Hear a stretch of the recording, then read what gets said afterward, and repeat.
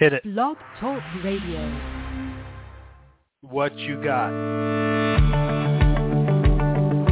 Welcome to the Koi Pond and Water Garden Podcast.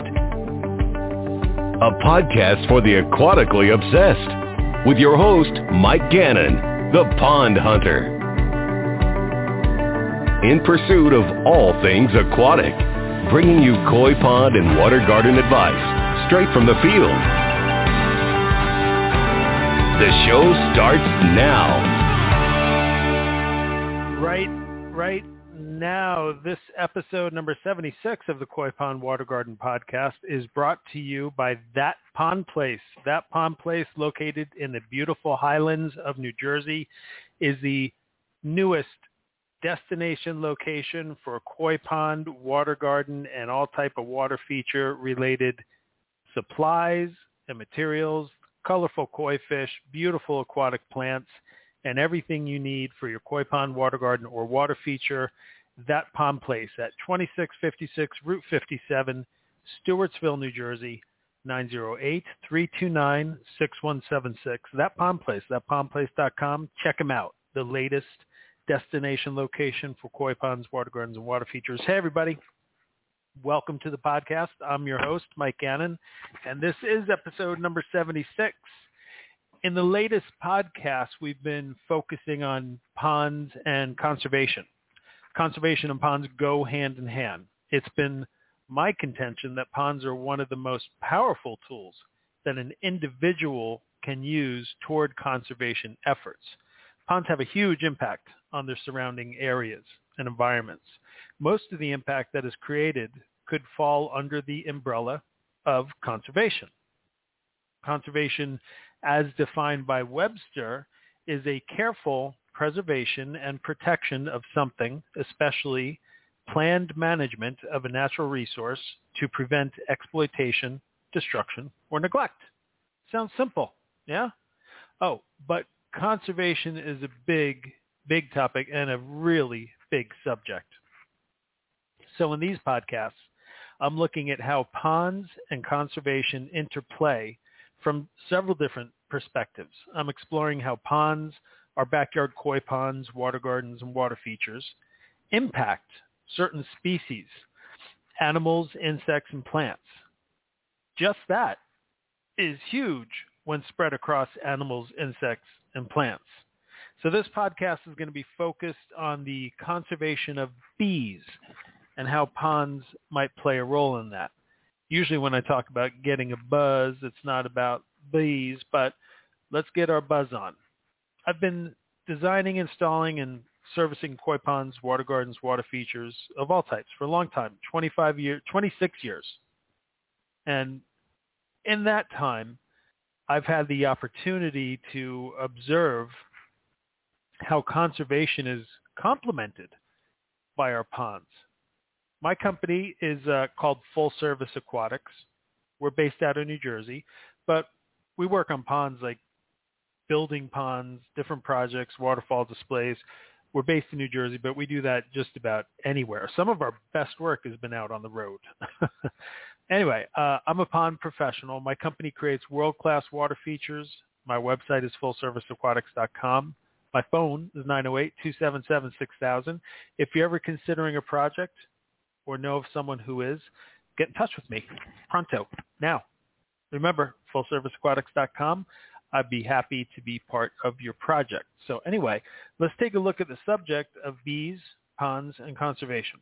Let's approach this in a roundabout way.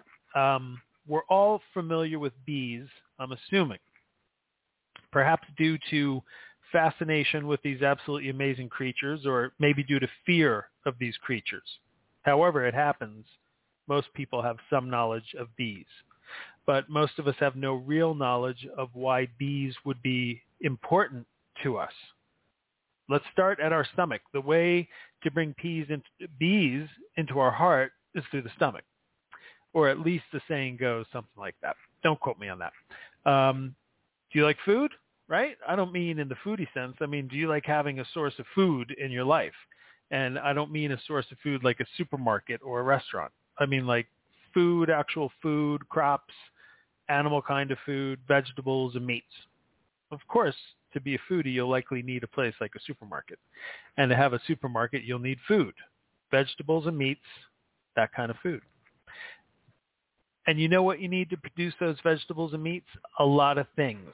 You need a lot of things to come together to get those veggies, that carne, to nourish you and your family. Among those very crucial elements that come together to allow us to eat and have food are the bees, pollinator bees. Pollinators, bees, and others are key to the production of fruits, vegetables, nuts, seeds, oils, the things we eat and use every day. I believe close to 75% of the world's crop production for human consumption depend at least in part on pollinators. Pollination is the highest agricultural contributor to production yields worldwide, far beyond any other agricultural management practice.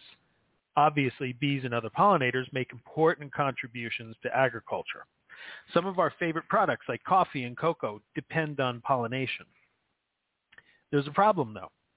Throughout the world, there has been significant losses in bee habitat. In the United States alone, places like Great Grassland Prairie, complex habitats which supported numerous pollinators and innumerable other species are now virtually non-existent. Studies indicate that a 99.5% loss of this habitat since the late 1800s, mostly because of modern agricultural practices. As great or terrible of an example as that is, depending on how you look at it, the habitat loss goes well beyond those losses. Housing, industry, building cities, highways, etc., have all kept the loss of habitat on the increase and pressure on bees to adapt. The ability to adapt is not as fast as mankind's ability to destroy. It's a real issue. It affects us all. Even the U.S. government has turned an eye onto the subject of pollinator and honeybees. And here's actually something from the White House website. I'm going to just read what they say in part of an article titled Economic Importance of Pollinators. So I quote this. Insect pollination is integral to food security in the United States. Honeybees enable the production of at least 90 commercially grown crops in North America. Globally, 87 of the leading 115 food crops are dependent upon pollinators, making up 35% of global food production. Pollinators contribute more than $24 billion to the United States economy, of which honeybees account for more than $15 billion through their vital role in keeping fruits, nuts, and vegetables in our diets. Native wild pollinators, such as bumblebees and alfalfa leafcutter bees, also contribute substantially to the domestic economy. In 2009, the crop benefits from native insect pollination in the United States were valued at more than $9 billion. Let's quote, and it goes on to say, administration actions taken.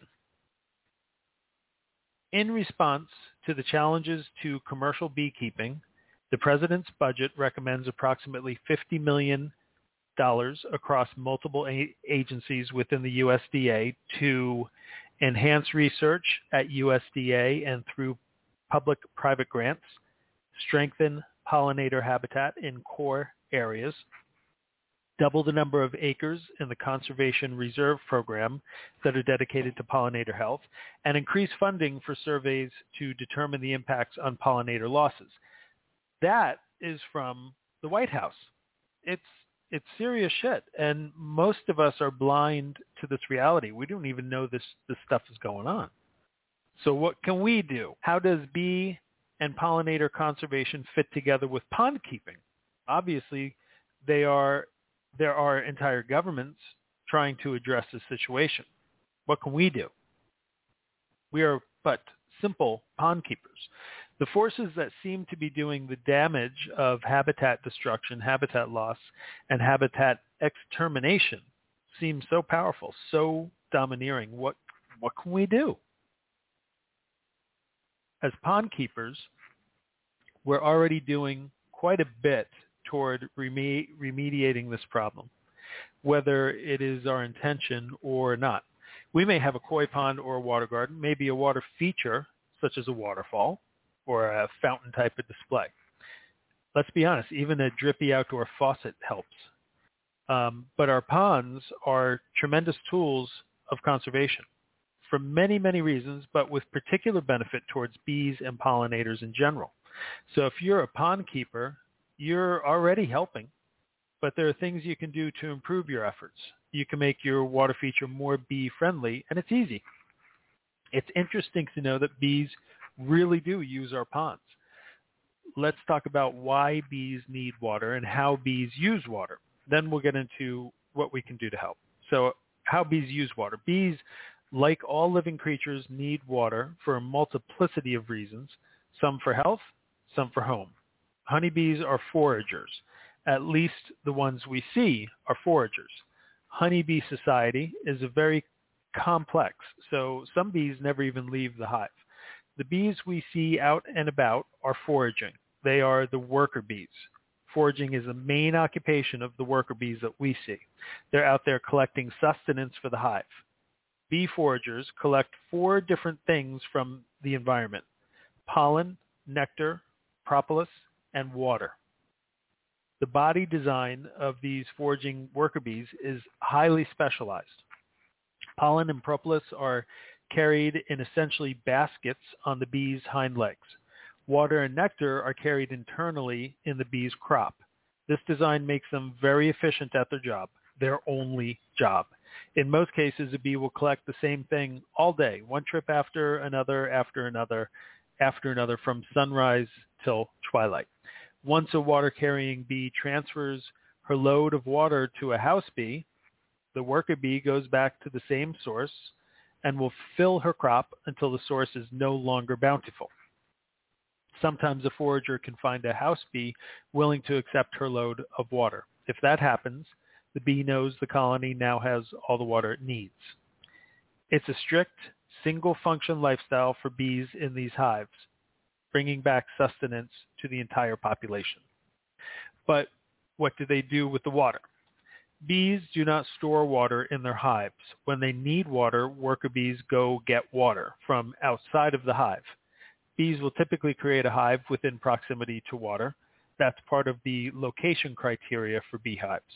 A source of nice water close to the hive makes quite a difference for a hive that does not have to travel far for water. Ponds like yours and mine can provide that water.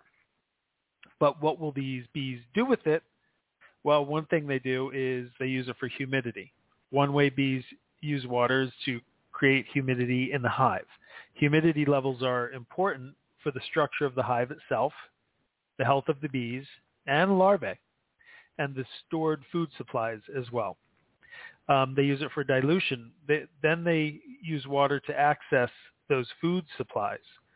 Honey, sugar, pollen, and nectar all need to be diluted for the bees to actually eat them and use them. Those foods don't have much moisture at all and need water to make it usable.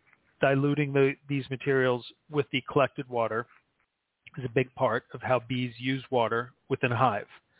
Digestion, the process for bees, requires water as well. Once food supplies can be accessed through dilution, the bees need water to digest and process these foods. Larvae food. Another type of bee in the hive is the nurse bee, who feeds the developing larvae. So nurse bees consume large amounts of pollen, nectar, and water to produce the jelly that's used to feed the larvae. A larvae diet can consist of water up to 80% the first day of larval growth, and still about 55% at the end of the first week of development. So that's quite a bit of their diet. Cooling, the regulation of temperature in the hive, is incredibly important. It can't be too hot or too cold. Extremes in either direction are deadly to the colony. If temperatures are too high, the wax structure can sag or break. The larvae could also be killed from higher temperatures. Water is used as air conditioning for bees. The bees will strategically distribute water within the hive, And in a mass action, the worker bees will collectively line up and beat their wings at a very high rate of speed, which creates airflow, enough to evaporate the water, which then cools the interior of the hive. It's a pretty amazing process. And another critical element of hive success that requires water. Clearly, honeybees need water. It's crucial. Pollinators need water. We can all agree. So the question comes up again, what can we do in this conservation effort? How can a pond help?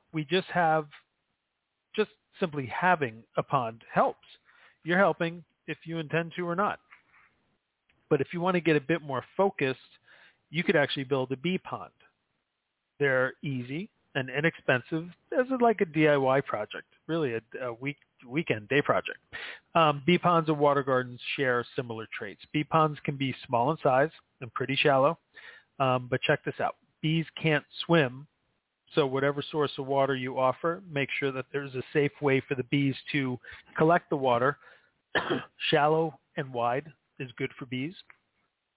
Plan out a decent size for your bee pond.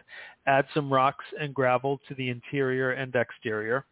Add aquatic plants, like some floating plants or submerged plants that come to the surface. Bees will pretty quickly utilize lily pads as collection areas. Other plants like water lettuce and water hyacinth are also great. Frogbit, azolla, floating salvinia are all excellent plant choices for bees as well. Plants help provide food for bees too. Bee ponds can even have goldfish and snails to make a more complex ecosystem within your bee pond, if you have enough depth to do that. My company, Full Service Aquatics, is going to start offering these type of ponds as well. We'll go into this. So it'll be an inexpensive approach, be a simple way. We do all sorts of ponds. We do fish ponds, of course, dog ponds, water gardens, goldfish ponds, wildlife ponds. But we actually have yet to install a bee pond, and I've been installing for 26 years. I think they'll make a buzz with our clients. I can really see clients, fall in love with something like a bee pond. I don't want a couple bad bee puns to come and sting me with the listeners. So a bee pond is a great direct way in the conservation efforts toward our bees. Even something very simple like a bee waterer is great, or even a bird bath. So those are some great ideas to bring conservation into your grasp, into your realm, and to help one of the real necessary species that just need conservation, the efforts of that. So thanks for spending some time with me and exploring some of the ways that conservation and pond keeping are in many ways the same thing. In this sequence of podcasts, you'll find topics on other critters as well, bats, birds, all sorts of great stuff, the birds and the bees, bugs, the whole thing. What did the bee bank robber say to the tellers? Your honey or your life. That's a pretty true story. Why was the bee fired from the barber shop? He only knew how to give a buzz cut. It's not a joke. I'm talking about real life situations. On that note, I'm your host, Mike Gannon. I'm a pond professional. I've been working in the pond industry for 26 years or so. I own a pond company, Full Service Aquatics, fullserviceaquatics.com. And hey, if you want to get more involved with honeybee conservation, there are lots of ways to do that. Check out the American Beekeeping Federation. There is Beekeeping Conservancy, Planet Bee Foundation, or the National Wildlife Federation.